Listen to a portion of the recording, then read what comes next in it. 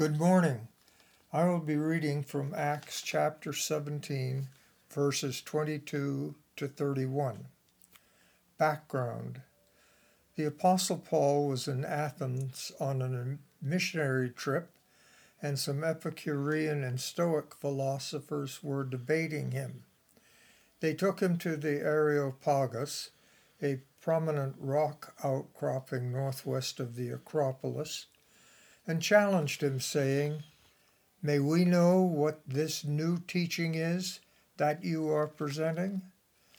Today's scripture is Paul's opening response. Then Paul stood in front of the Areopagus and said, "Athenians, I see how extremely religious you are in every way. For as I went through the city and looked carefully at the objects of your worship, I found among them an altar with the inscription, 'To an unknown God.'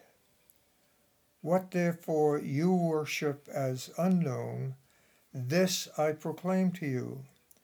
The God who made the world and everything in it, he who is Lord of heaven and earth, does not live in shrines made by human hands, nor is he served by human hands, as though he needed anything, since he himself gives to all mortals life and breath and all things.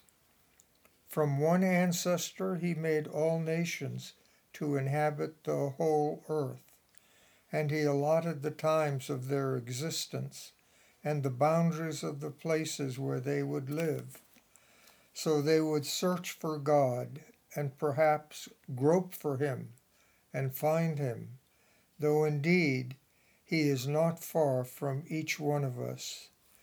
For in him we live and move and have our being, as even some of your own poets have said, for we too are his offspring." Thus endeth the morning reading.